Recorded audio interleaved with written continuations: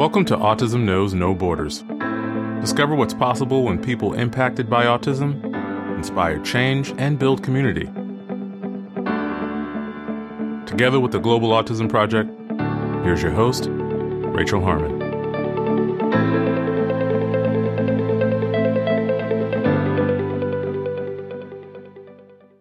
Hello, everyone. This week's episode is a recording of one of our Global Autism Community exclusive events. The topic of this roundtable discussion was inclusion and acceptance. It was hosted by community moderator David Sharif just a few days before his sudden passing last April. I was unable to attend this event, so I had asked David to fill in for me. He did an amazing job facilitating this discussion, and I'm glad he had the opportunity to step up in this way. Participating in this event were autism self-advocates Jeff Snyder, Mary Johnston, Corbin Havener, Olivia Hops, and Scott Edgar, as well as community members Danielle Terrell, Ben Sharif, Karen Shapiro, and Liz Castillo. In today's conversation, they discuss coping with different situations, teammates or other people that have helped the participants feel accepted, bullying perseverance, school assemblies and fire drills, and teaching non-autistic children about inclusion from a young age. In this episode, discover what's possible when you choose acceptance. To learn more about the participants in this discussion, please visit our show notes at autismknowsnoborders.com. Roundtable discussions like the one you'll hear today are open exclusively for members of our online Global Autism community. We select a different theme each month, and our moderators monitor posts daily to ensure that our online space remains safe and respectful. If you'd like to attend and participate in any of our future events, you can sign up today at community.globalautismproject.org. We appreciate your time. If you enjoy this podcast and you'd like to support our mission, please take just a few seconds to share it with one person who you think will find value in it too. You can also follow us on Instagram at Autism Podcast, subscribe to our YouTube channel, Global Autism Project, and join our online community at community.globalautismproject.org. And now, I present you the Global Autism Community. Hey, Corbin. Hey, Mary. Hey, Olivia. Hey. Welcome. Hi. So I am aware that this may seem surprising to you. Rachel is unable to make it today, so she has asked me to facilitate the roundtable. My colleague Jeff will be helping out a bit too, but no matter what, this is going to be sweet, and hopefully we'll all have fun with this today. Yeah. Okay, cool. Certainly. Great. Hey, Mom. Hey, David. Hi, everyone. Hi. Hi. Hi. Karen. Hi, Scott. Welcome to the roundtable. Hey, sorry it's been a while. Let's begin the roundtable now that we've got a good amount. So, Autism Knows No Borders community, Global Autism community, welcome to the roundtable for April's monthly theme on inclusion, acceptance, and bullying perseverance. To introduce myself, my name is David Sharif, proud community moderator with the Global Autism Project, global autism advocate, motivational speaker, magna cum laude graduate of Pace University, and the author of The Empowerment of My Condition, a book of poems reflecting my autism journey. Now, let's pass the microphone to these wonderful attendees. So, who would like to introduce themselves? All right, Jeff, you may kick it off. Thank you. For those of you who haven't been on, or this is your first time, my name is Jeff Snyder. I am another of the moderators for the AKNB community. I am a autism neurodiversity self-advocate and public speaker, and I founded my business Going the Distance in May of 2021, so it'll be 1 year coming up for that. A little bit about myself. I was first diagnosed with autism at 21 months old in December of 1990. I did not start speaking until I was 4. And upon my graduation from Seekonk Public Schools in 2007, I became the first student with autism to have completed pre-K through grade 12 without coming from other towns or school districts. And then I have been living in my own apartment since 2015. So this is my 7th year. In addition, I'm also a writer of what is known as fan fiction, which is stories based on movies, TV shows, etc. And I'm also a contributor to the book, This is Autism by Jessica Leitchwise and Aidan Allman Cooper, that is available on Amazon.com for $19.97. And if you want me to sign you a copy at a future in-person event, I'd be happy to sign it for you. Thank you, Jeff. And Mary? Hi, I am Mary Johnston. I run the blog Autistic Rainbow 15, and I am a disability LGBTQ plus self-advocate and kind of activist. I write about topics and problems in the disability queer community, and I kind of also talk about my life in those communities as well for anyone interested. And I really enjoy being able to be on this podcast with you guys and talk about topics here. Fantastic. Next. Okay. Well, I'm Corbin Havener, 27 years old, live in Fort Wayne, Indiana. And I've long been self-aware of being autistic, was diagnosed back in the days when Asperger's was recognized by the DSM. But of course, I like to respect current terms. So I identify with autism spectrum disorder on that one. So anyway, currently, let's see, I was a cross-country runner and a bowler out through high school and cross-country runner, long-distance runner in college. One of the biggest things that shaped me is a very, very difficult summer of 2018, but I found a way to land on my feet and currently do work in a manufacturing setting. But one thing that became clear to me in, say, recent years and, say, recent months is that we have this whole career recruiting and job placement system that is not built with, autistic or neurodiverse people in mind and is way too one size fits all. So then I determined that's where my next step is. So I'm working on pivoting my career towards that aspect. And if anybody wants some advice that I can help each other in kind of mutual aid sort of way, always feel free to reach out a message to me or look me up. Great. My name is Olivia Hops. I am 26 years old and I was diagnosed with ASD 2 years ago at 24 years old after searching very long and hard for answers as to why I am the way I am. So receiving the autism diagnosis was the best thing that ever could happen to me.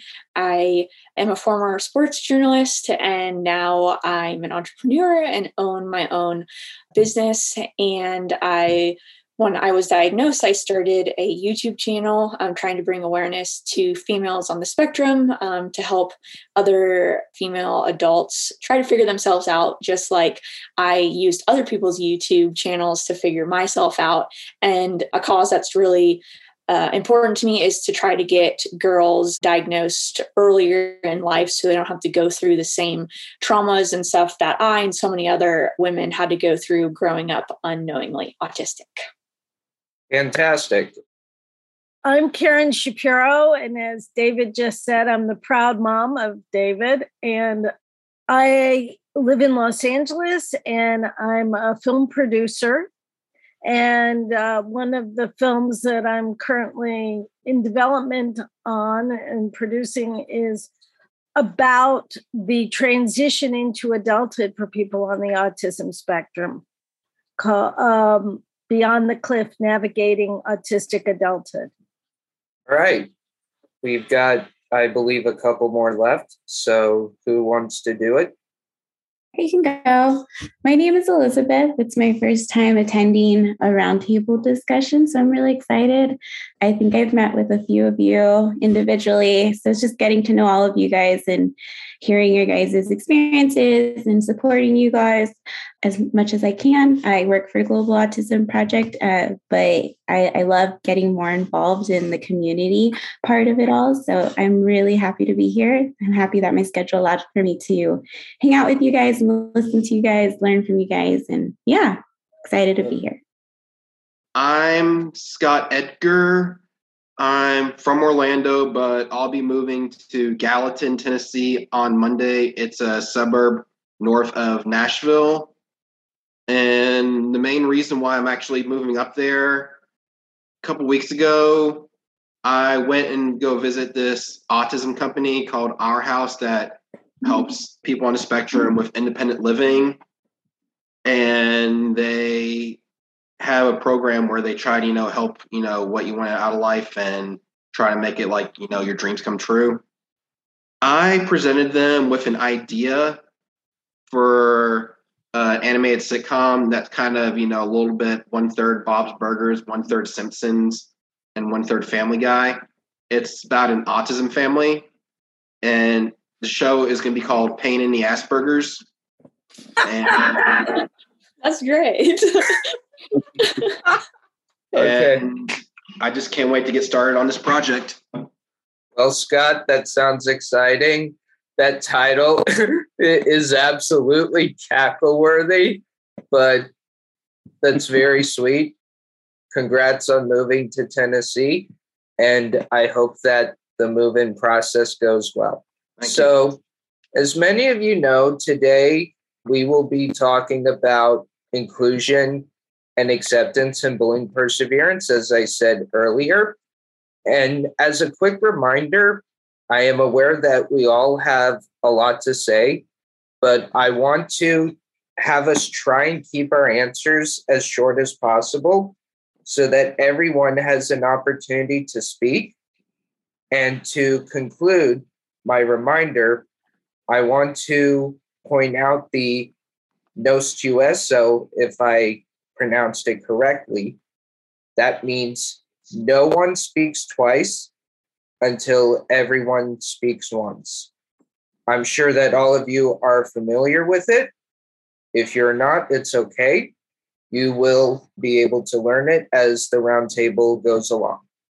So to get started, the first question that we have is, how do you cope with different situations, whether it would be a spinner, headphones, setting your own time, or staying silent, or maybe other strategies that you have implemented?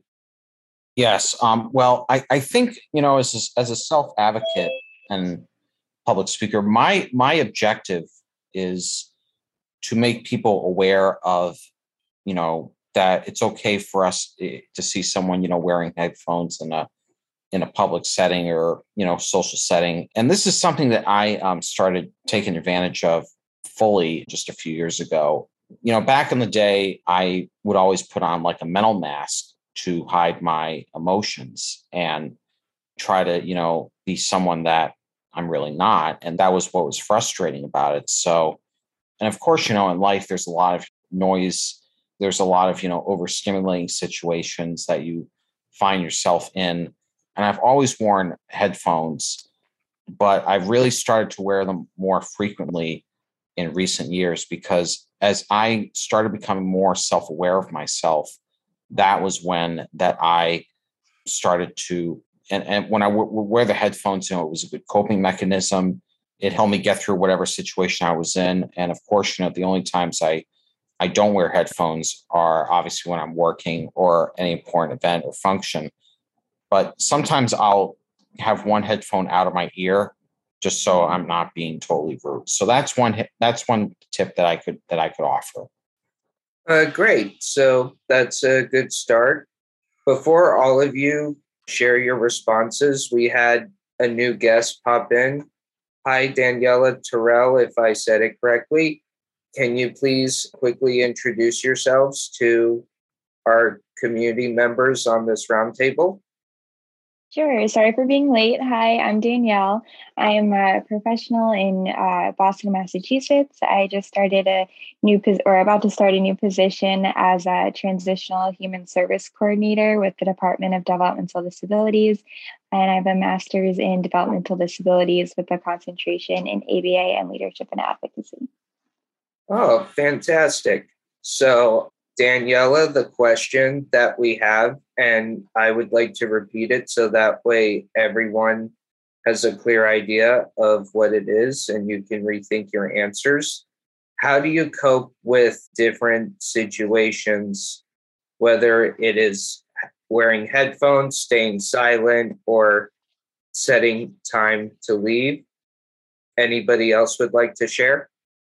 I would say for me, what really helps me is headphones. That also really helped me a lot in school because my high school was very big and we would have a hallway where a lot of the people would just kind of like squish together and they'd be very loud. So that was the first thing that always helped me. But another thing I really love about starting my blog was that I got to meet a lot of other autistic creators and I learned so much about like so many different sensory tools that can help me. And that's how I found out about headphones, like the over the ear ones. I found out about like weighted blankets and stress balls and like all these different things that help me. So that's another reason why I loved starting my blog was because I could find out about that kind of stuff. All right. Corbin, did you want to add something? Okay. Well, I know I've had a number of different situations that can come up in a lot of different ways. Right now, I am in a work environment that, due to the sustained level of ambient noise, OSHA does require hearing protection. So as opposed to inside the ear earplugs, I do opt for the 3M WorkTunes like headphones, which, it connects to Bluetooth from your phone and it's over the ears hearing protection. And, it also gives me the perk of listening to various podcasts of interest during the day. I also, the nature of my work schedule is very rotational. So there's a lot of periodic breaks. So when I go on a break, I like to go into some space that's very spacious and not crowded. And, luckily there are plenty of opportunities where I can do that. And I also pace around. I think that's just flat out a stim. I just pace around all the time. Before somebody else shares, another guest just popped in. I'm sure that all of you are familiar with this one. If you met him before, if you haven't, you'll get to meet him. That is my big bro, Benjamin Sharif. Benjamin, welcome to the roundtable. Please introduce yourself. Thank you for the great introduction, David. I'm Ben Sharif, David's brother. I'm here in Brooklyn, New York, and I apologize for being late, but I'm very glad to be here with all of you. So, Benjamin, to let you be aware of what we're at right now, we're talking about how we cope with different situations in any way, whether it's staying silent, wearing headphones, or other kinds of strategies. So far, we have heard from my colleague Jeff, Mary, and Corbin. Now, who would like to go next in sharing their strategies? I'll go. All right, Scott. For me, it was just talking to someone. Like for high school, just a little bit about my story. I went to a different high school every 4 years, so I always just, talk to the special ed teacher. And this was before fidget spinners or anything like that. And just right after high school and just out of college, just therapy, because it's just what helped me, just get stuff, off my chest. And it was just good to talk to someone who actually knows how I feel. All right. That's a good answer. Any other responses from your experiences to others who haven't shared yet? I'll go. Much like, Mary and Corbin and Jeff said about headphones and stuff. That's really helpful when there's a lot of commotion going on, because then I can kind of just stay in my own little world more. And then, much like Scott said, I was going to say, like, having a therapist, yes, but also like having somebody with me in like situations that make me really anxious, like my fiance Alex, or my parent, or somebody that I can like lean on, who like can do the talking for me, or knows what's going on. So it just makes me less anxious. Like they're basically like my therapy person, and like our service person instead of like a service dog or something. Just knowing that they're there gives me some comfort. So that always helps me in situations I don't like. I actually really relate to what Olivia was saying, because I kind of have my own service person too. And that would be my sister or my dad. They just help me feel supported and safe. And my sister always helps me. Like, we go on walks, and, when she is by my side in like public noisy situations, like, she helps me feel safe. Yeah. So I just wanted to kind of add that little correlation. Yes, totally get it. Yeah. All right, these are very good responses. The next question is about teammates. How have teammates or other people in general helped you feel accepted? Any kind of setting or wherever it is. Feeling included and accepted by others is a team effort, and it does not happen at once. So, back on it, how have your teammates or other people helped you feel accepted? I would say mainly Special Olympics is probably by far been the easiest, because we're all kind of in the same boat and everything, and we've kind of gone through, the same walks of life. And for team sports, it's just a good way knowing that they definitely have your back. And for independent sports, not so much. And even like as an actor, it's just hard, for me to find, disability roles. Like, for example, a couple weeks ago, I auditioned for a sitcom, and it's kind of like The Office, but based in church. And I was going for role of Billy, the slow janitor. And just, to feel like, tell them like, hey, I can do this role. I pretty much told them I have autism, and I've been hand flapping since 1989. And the casting directors, love that. And long story short, I didn't get the role, and I just got they gave it to someone who was neurotypical. And yeah, so it just feels like for me, just Special Olympics has been like the only way just to feel included, because we're all in the same boat. Yeah, that can be hard at times. Yeah. And of course, like my team sport experience, honestly, I think for one thing, maybe if you went to high school, and maybe if you interacted with some of those cross country runners, you already know we were pretty strange. So, so not really a whole bunch of judgment goes around there.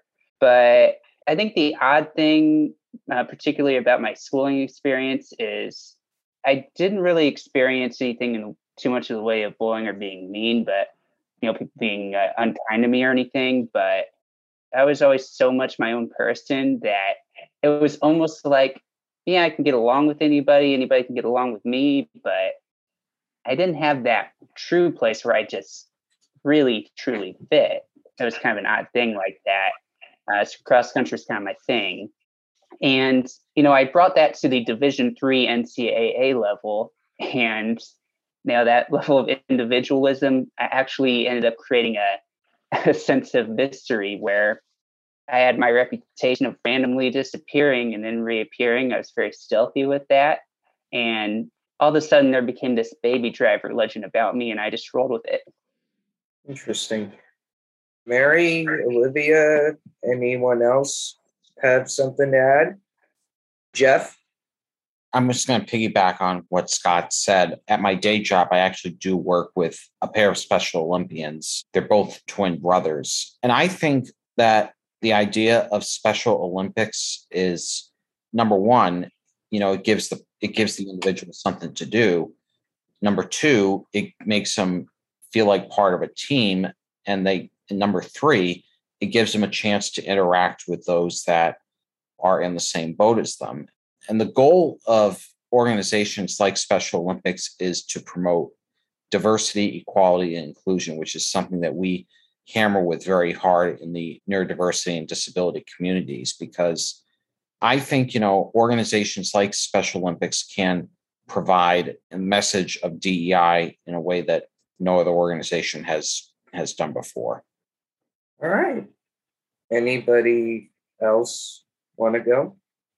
I'll go just real fast, just based on like how teammates have helped me. When I played football in high school, definitely like I hated school, but that was the best year. My freshman year was the best year of high schooling for me because I was on a team that was like very protective of me and acted like my big brothers. And that was a really nice feeling to just, feel like people like cared about me. And I was around people who shared my special interest of football. And so, I think teams are really important, even though before then I was never really much of a team sport person. I was like played tennis and did dance and stuff that weren't really so much teams. But once I started getting into football, just being around people who like have your back no matter what is, really important. All right. Mary? I would say for me personally, I never really felt accepted growing up, but when I was younger, around 14 or 15, my dad started going to this church down our street. And about a year later, I wanted to attend Christmas Eve service with him. So I went, and I actually really loved the service. So we kept going back every week, every Sunday. And as we met people, that was really the first time where I felt accepted, like as an autistic person, because they kind of just took me in with open arms. And for once, it was almost like an open door of me going from not wanting to communicate with anyone to just being a complete blabbermouth with people and speaking to them like 30 minutes to an hour after service. And my dad one time was kind of laughing with my speech teachers, like, yeah, you should see her now. She went from not wanting to talk to anyone to wanting to stay like 2 hours at church and serve at church all the time. And we now go to a smaller church that's a Episcopal church, actually, because that's our branch. But we really enjoyed that church at the time. And that was kind of how I learned about teamwork and cooperating with people, learning how to kind of share and take turns and serve others. So I'm grateful for that experience. Fantastic. Elizabeth and Daniela, to give you both a chance to talk, or possibly my relatives, what are some of the hardest things you have done in helping an autistic person feel welcomed and accepted in the communities that they were and are still a part of? Actually, as Mary was talking, it reminded me of a family that I worked with. They had enrolled 2 of their kids into a summer program, and the parents were just like, well, we want to like help the coaches include brother who was autistic in the sport aspect of it all. And they kept like finding ways to like get him in the game and giving him all these tasks and duties and responsibilities and just finding all the ways, right? And the coaches were awesome. Kids were like super excited about it, trying to find ways. And it just wasn't working out. And so they asked like, well, how can we like help support him? What do you think? Do you have any ideas? And the first thing like was just like, well, have you guys asked like if he likes this sport? And maybe like this just isn't his sport. And so I remember like I got there and we just sat on the side watching everyone play. And I was like, hey, what do you think about this sport? And he's like, it's so confusing. It's loud. Like they're too wild. Like, I don't understand it. It's like, I just don't see the point in it. And I was like, okay. And so I was like, well, what if I explain the game to you and like the point of it? And so he's like, yeah, I think that would probably be helpful. And so we went over it. And then finally he decided like, nope, I don't like it. Like, this is just not for me. And so we went to the coach and I was like, hey, like, does it have to be this sport? Or maybe during this sport, he does something else. And then when you guys come around to a sport he actually enjoys, then maybe he'll be more excited about like actually participating and being with his teammates and stuff. And it was just that. It was a simple, like super small thing that nobody really like paused to think like, oh, have we asked this person? Have we like taken into consideration if he even likes it or wants to be included in this game, instead of like finding ways to like throw him in, get him included. We have to. It's like, well, does he want to? And so I think that was really awesome, because at that point, like, it gave us the opportunity to really like sit with Emily and sit with him and tell him like, hey, you can tell people when you like something or when you don't like something. And so it was a really great learning experience, not only for the people who are trying to include him, but also for himself. Like, you can advocate for yourself and you can say, I don't want to be a part of this. Like, that is inclusion in itself, because you're including this person's voice, you're including their interest or disinterest in something. So I thought it was really great. It was an awesome opportunity for people all around the experience to learn. So yeah, I think a really great way that you can support or be supportive or get support is just by asking questions and listening. So that was like my big takeaway from that. Great. I agree with a lot of what Elizabeth said, and supporting people advocating for themselves and just asking, questions about likes and dislikes, what their special interests are, and supporting those interests with others. And in my experience, a lot of like modeling and with kids, if they're, watching other kids, maybe it's you yourself getting in with the other kids and playing with them at their level and then inviting them over, or if other kids, helping them say, hey, do you want to play too? And making it very interactive between all the children, so no one feels like excluded. Great. So before we move forward, whether it's with another answer to the next question, another guest ended up popping in, Michelle Vinakurov, another good friend I've had the pleasure of meeting with throughout the pandemic. So Michelle, please introduce yourself to our great community on this roundtable. Hi, everyone. You may know me in the Global Autism Project community. My name's Michelle Vinakurov. I'm an autistic self-advocate. I work currently full-time as a paraprofessional for elementary school children with disabilities, and I work for an ABA company on the side, as I've been a college student pursuing a bachelor's degree in psychology with concentration in ABA. Great. That was a very good introduction, Michelle.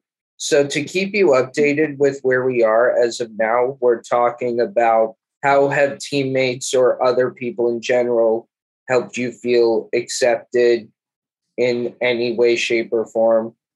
And we've also allowed some of our wonderful mentors and relatives in discussing their experiences on how they have helped others on the spectrum feel accepted.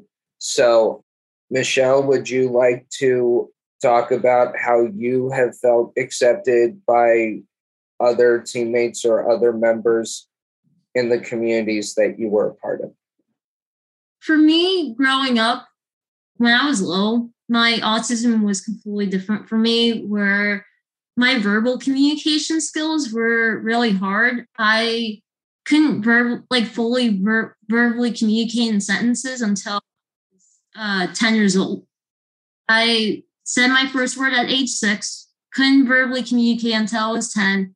So if it wasn't for my parents and for my siblings, I felt like that was where my family pretty much accepted me for who I am. I have 3 other siblings, and they don't have any disability or nothing. It all started from them. And then as I made my way through in schools and everything, it's just I was very fortunate from my experiences through schooling. Like, I went to my town school district in 3rd grade from attending a specialized school in New Jersey. And I had people in my classmates who knew that I was the new kid at the time, and they wanted to get to know me and everything. And it was just, it was so sweet. And these 2 people I'm still friends with them to this day. Once in a while, we still keep in touch and everything, no matter all of us living in different states now. And so, but yeah, it just, when people give you a chance of getting to know you and everything, that's where it all starts from there. Even with extracurricular activities and sports, I did a lot of that growing up. Especially my mom was the one who really pushed for all of us to do things as a family, and also to get us going out there, getting to grow skills. For me, it was growing my social skills and everything. So I did do, when I was little, I did Taekwondo, and I which I'm happy to share. When I was 10, I got my 1st degree black belt.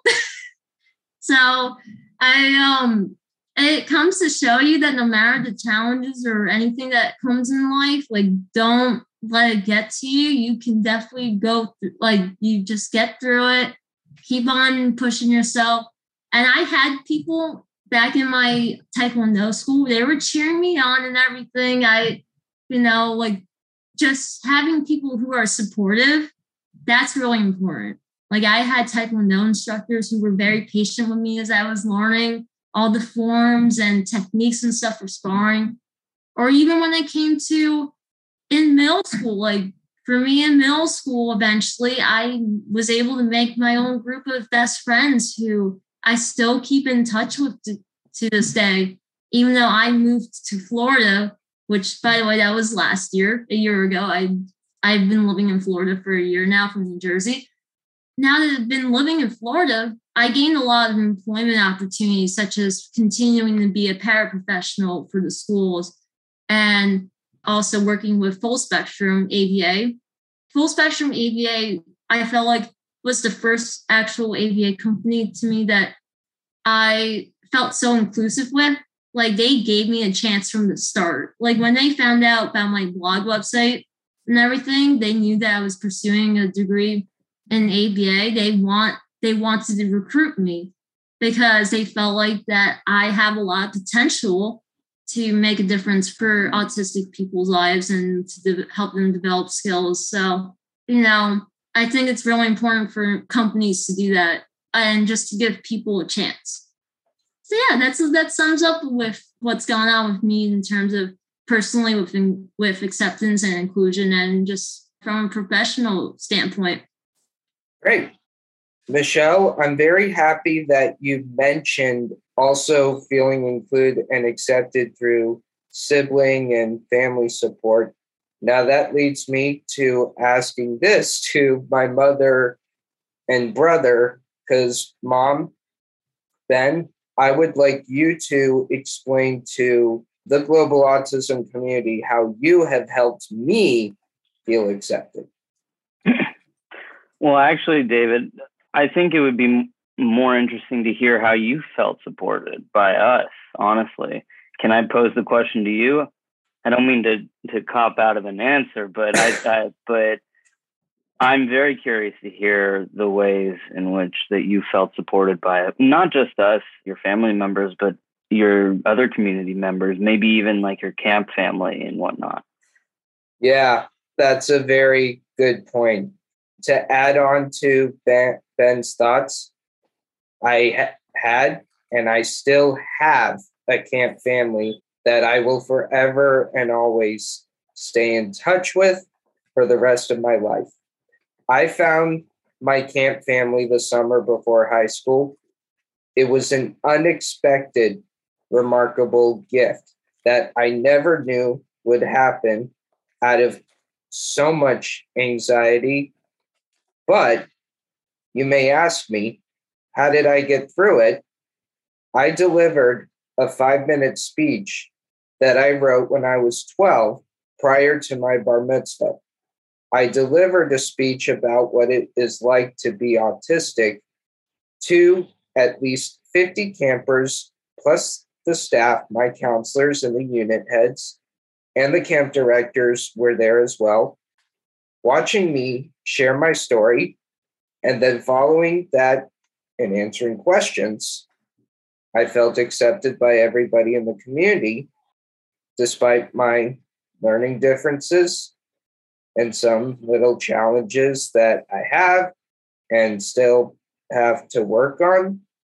And even from that moment to now, I have never felt more happier to just have developed amazing friendships worldwide. And that was the point where I found my forever and always BFF, Samuel Frolickstein Appel.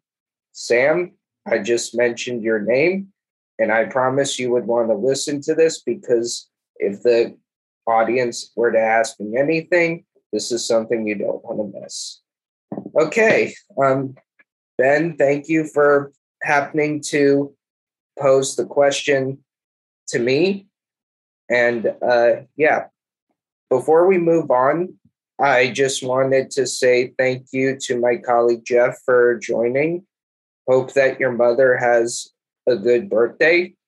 Scott, thank you for taking the time to be on. Again, I hope that your moving in process from Orlando to Tennessee goes well. Please feel free to share some photos of your new space. All right, now here we go on to something that may seem comfortable or uncomfortable. Don't feel obligated to answer if you don't want to. Bullying perseverance. What have been some of the things you have done to cooperate with bullying perseverance after, whether it was being bullied by anybody, what have been the ways you have done to get through it? For me, in 11th grade, I think it was 11th or 12th, there were these group of girls who were freshmen who found out about my diagnosis, and they were purposely cyberbullying me. I found out later because they said they were doing this like group project and they needed a picture of someone in the hallway. And I was like, yeah, sure, not thinking about it. And then someone told me that they were using the picture online in a negative, sort of like inappropriate way. And I was devastated to let that slip my mind and let them have that picture. And they just like kept taking pictures of me in the hallway whenever I wasn't looking without my permission. And they were sharing them online with like disrespectful things. And I had to tell my skills teacher about it. And then we immediately went to the principal. And it took us about 3 days to find out, because they were very clever about it. Because they were freshmen, they weren't in the yearbook yet. So their tracks were kind of hidden in a sense. But we found them out through the computer, and they immediately got in trouble. And they said that if they were to continue, they would be suspended. So they had to take everything down and delete everything. And they had to like stay away from me. And if they bothered me again, I would let the teacher know. So thankfully, with me going to my teacher, we were able to stop it, but it was like a very unexpected thing that happened. Wow. I'm very sorry. That's just not right. Corbin, Olivia, are you comfortable with sharing anything? Thankfully, I've been really, really blessed to not really get bullied. I went to a very small Christian private elementary and middle school, and then a very small high school that was a charter school. And I wouldn't be surprised if many people that I went to school with were also autistic or neurodiverse in some way. So we were all kind of equally awkward. So there wasn't really bullying going on, thankfully. Really, the only bullying I've got has been somewhat recent, actually, from just some people online on my YouTube channel and stuff, being mean, just having to do with my diagnosis and just kind of invalidating my struggles because I wasn't diagnosed till I was older. So I've unfortunately had that happen like a good handful of times now since being diagnosed. And how I combat that is and persevere through that is just to try my best to ignore it. And, there's way more good than bad. And so, don't let one little bad thing ruin, so much good. So that's just my little tidbit. That's a very good one. And I'm pretty sure that that if you ever see a comment on one of your videos that seems unkind or cruel remark, that you can just delete it right away, which is also another way to ignore it if you've done that before. And and that reminded me of another like YouTube related comment. So the whole story surrounding my summer of 2018 would be the phrase predatory employment situation. And, anytime I have the chance to promote this, I will, because I think it's important for people to see it. Anytime you have about an hour and a half, it's called the Slave Circle. And I lasted a month in an affiliated Smart Circle business. It really just changed me based on how all the circumstances at life just completely hit at once. But I remember seeing a comment of like, how could anybody have possibly fell for this? And then I sort of had to rationalize that and had to realize there are a lot of smart people. There are a lot of people who, depending on their situation in life, have been susceptible to the job ads that these companies place. And in my case, I know some of them are better at deceiving than others, but I remember it was in a very respectable looking office park, and they really disguised their Glassdoor reviews pretty well as a lot of things and accolades I was getting at the time that made me feel confident. It was just very crushing to see how that whole situation in my life collapsed. So, I knew if that I could have fell for that situation, like anybody could have. So, just being able to, get a good online response in a different platform to say like, take all internet comments with a grain of salt is important. But, Alex Chunka, documentary filmmaker, is a man I respect, and I know he spent like his 18 months in that business, and I have a good perspective that maybe it was negative at the time that it only lasted a month, but I'm thankful that I didn't waste any more time than I needed to in that business. Okay, a very good answer. Michelle, is there something you would like to share?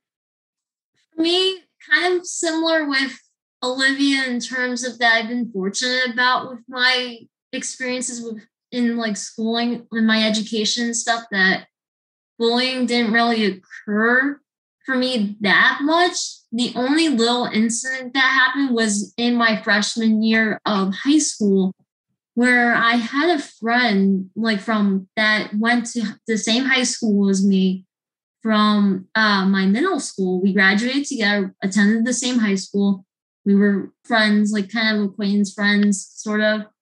What happened was that this person kind of all of a sudden changed during our freshman year and started going behind my back. They were starting to spread rumors about me that were not true, and people were believing this person. And I was getting really upset about it because it wasn't true. I knew this rumor wasn't true.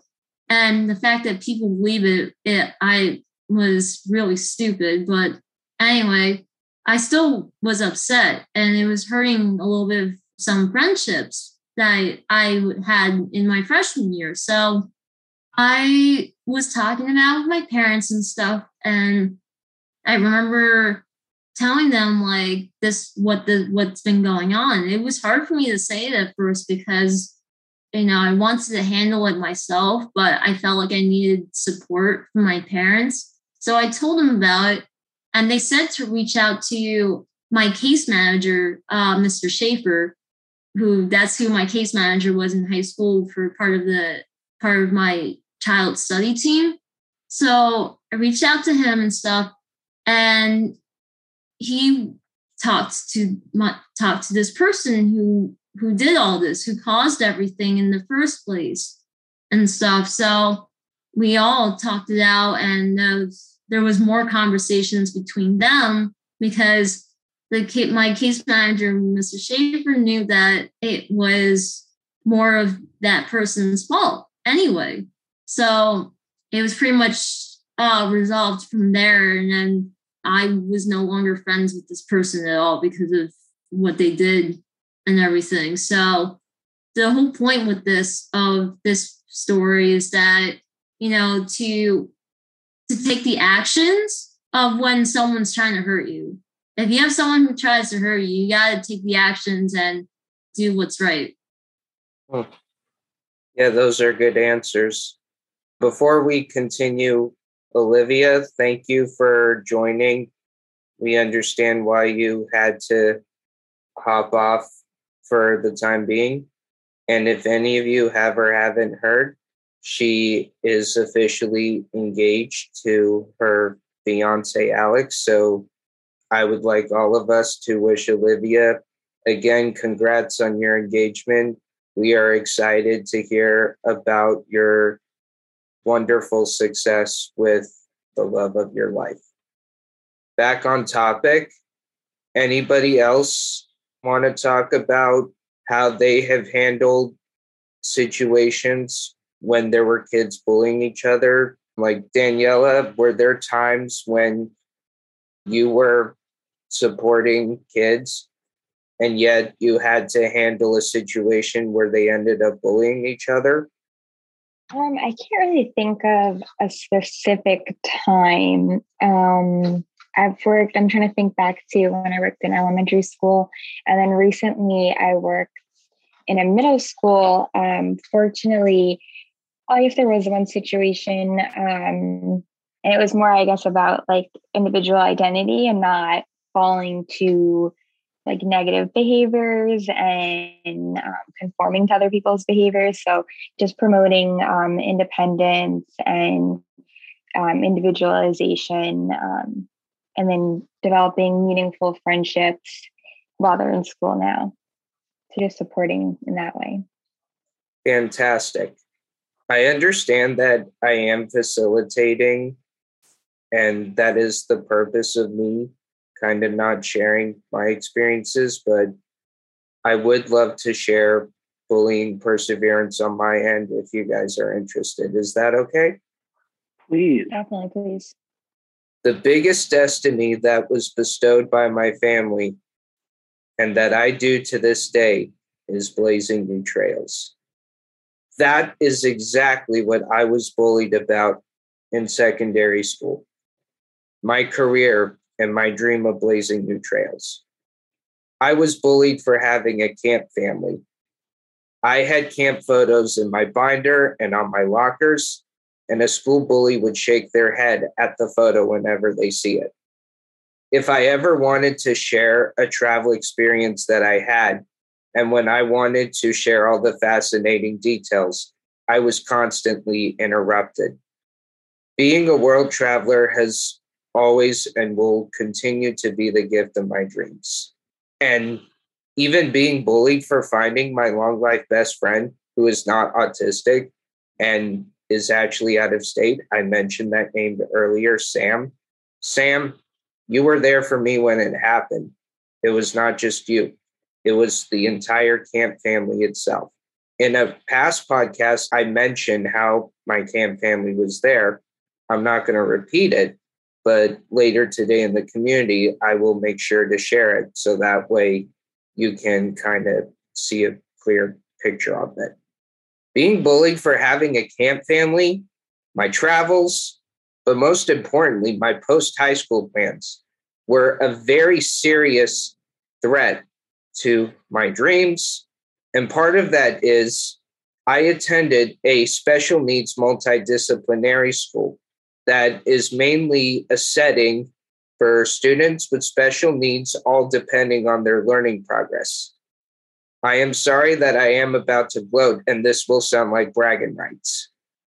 I was the only student from my school who was going to sleepaway camp in the other side of the country. And it was my dream to go to college in New York City and out of state. And having persevered with all of the unkindness that I did not deserve, I became the first student from my high school to go to college, or not to college, a 4-year university out of state. And what's even more hurtful was my academic performance, and I was valedictorian for the class of 2015.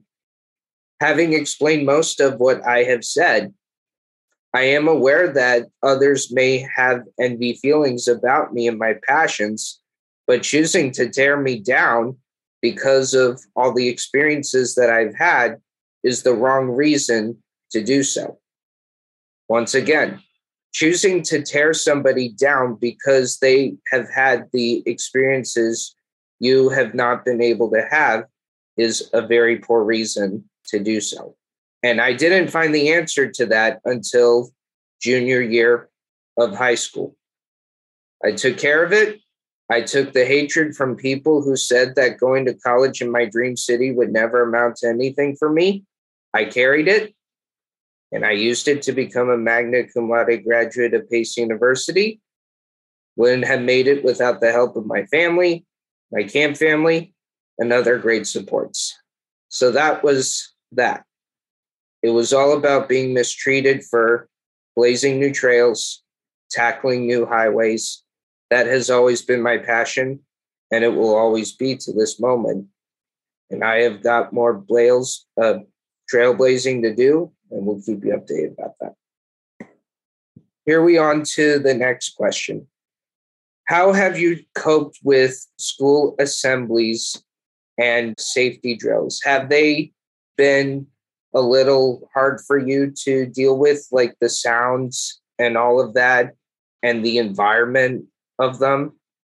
I would say for me, yes. I really just kind of pushed through them if it was something like a fire drill or a shelter in place. But our school actually had this really cool thing where if we had assemblies or pep rallies or anything, we were actually allowed to go to a special ed room. We had this teacher named Mrs. Hieronymus, and she kind of had like this room where it was quiet and you could sit down on bean bags and just go on your computer because it was a free block anyway. So we were allowed to kind of roam the hallways and just kind of hang out in that spot, play games.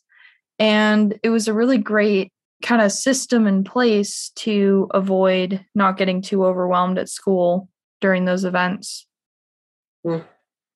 Michelle, do you have another experience that has helped you get through those things?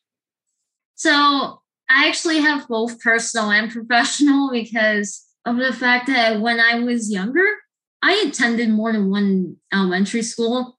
So for me, when it came to fire drills, they were way too loud for me. I would have to cover my ears like this all the time just to get through those fire drills because I couldn't take loud noises at all. But because of my experiences back then, I actually was kind of able to learn from what strategies to be able to help kids, to help students, elementary school students with autism. I worked in the classroom for 2 years for a school district in New Jersey before I moved to Florida. I worked with elementary school children with autism, and to help with fire drills, we would get like heads up of emails from like the principal. We would get a heads up warning that just so that your students are ready for when a fire drill happens or school assemblies happen. Another thing was having headphones or earplugs. So that way, like we still would have the students participate so they know how to go through with a fire drill. And also about in terms of like school assemblies, if the environment was too overwhelming, the school building that I was in was really good in terms about having a space, a classroom where it was all pretty much like all sensory based. So we would have the students there if needed, if the school assembly environment was too overwhelming for them to handle and everything. So my main point with this is that there was a lot of things that I wish I could have gotten, like all these techniques and strategies from when I was little, but I've learned now how to approach that now from a teacher point perspective. So then now I know more even for myself, which I've learned to use whenever I've been in environments that are full of loud noises or being overwhelmed and everything, being overstimulating. Yeah. All right. Corbin, did you want to say something? I've always been fun planning events, and that's just me. But one of the interesting things, and I don't think this is just unique to autism or anything like that, it's just the sound of fire alarms. It's the tone that's very unpleasant. I think part of that is just functional. If you hear that noise, you need to get out. But obviously, it doesn't diminish the fact that it is a very unpleasant noise. Yeah, it can be. They're very loud, and alarms like that everywhere are always loud for a reason. Daniela, when supporting autistic individuals, have there been ways you have helped them persevere with the assemblies and safety drills, which can be full of loud noises that may seem a bit hard for them to cooperate? Definitely. So I've experienced working with children in the middle school and a lot of previewing what's going to happen, why fire drills are important, why shelter in place drills are important. And for one student specifically, the parents decided that it was going to be too much of a stressful situation. So they planned on keeping him home that day. So instead, we just talked through it and talked again about the importance of everything. So he was still being exposed to why the drills are important, but he didn't actually go through with it. And then warnings for fire drills and everything. And then when I worked at an assisted living facility, we had 40 residents with different intellectual and developmental disabilities. A few of the residents, they were diagnosed with autism. And working with them, one lady, we would have her walk outside and we'd walk around. There was a circle on campus and we'd walk around the circle a few times. So when the alarm went off, she was already outside, so it wasn't as loud. And then she would know the meeting area to go to, and we walk with her, providing a lot of praise and support that she was following those right steps to get to the safe place. And with another individual, when there was fire drills, she would stay in her room, and we worked with her so she could get out to a safe place. And we also incorporated a lot of stories and talking about Florida. So we talked about hurricanes and stuff like that to help and support her develop the skills that she needed to be safe. And she did really well as well. Okay. Now here we go on to the last question. All of you guys have given wonderful answers, but now this is going to be a bit of a challenge. And all I ask is do your best. We're kind of running short on time, so I do need you to keep your answers short as we go on to this last question. And if I do feel like your answers are getting a bit too long, I will let you know. So don't be surprised. So the last question is, how can we teach non-autistic people about inclusion from a young age?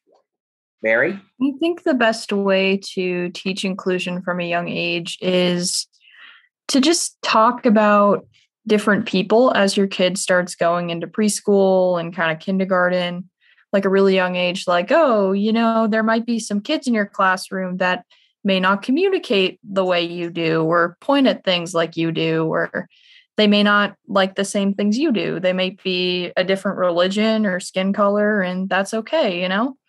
We're all a good melting pot of people. Great. Yeah, I Corbin? agree.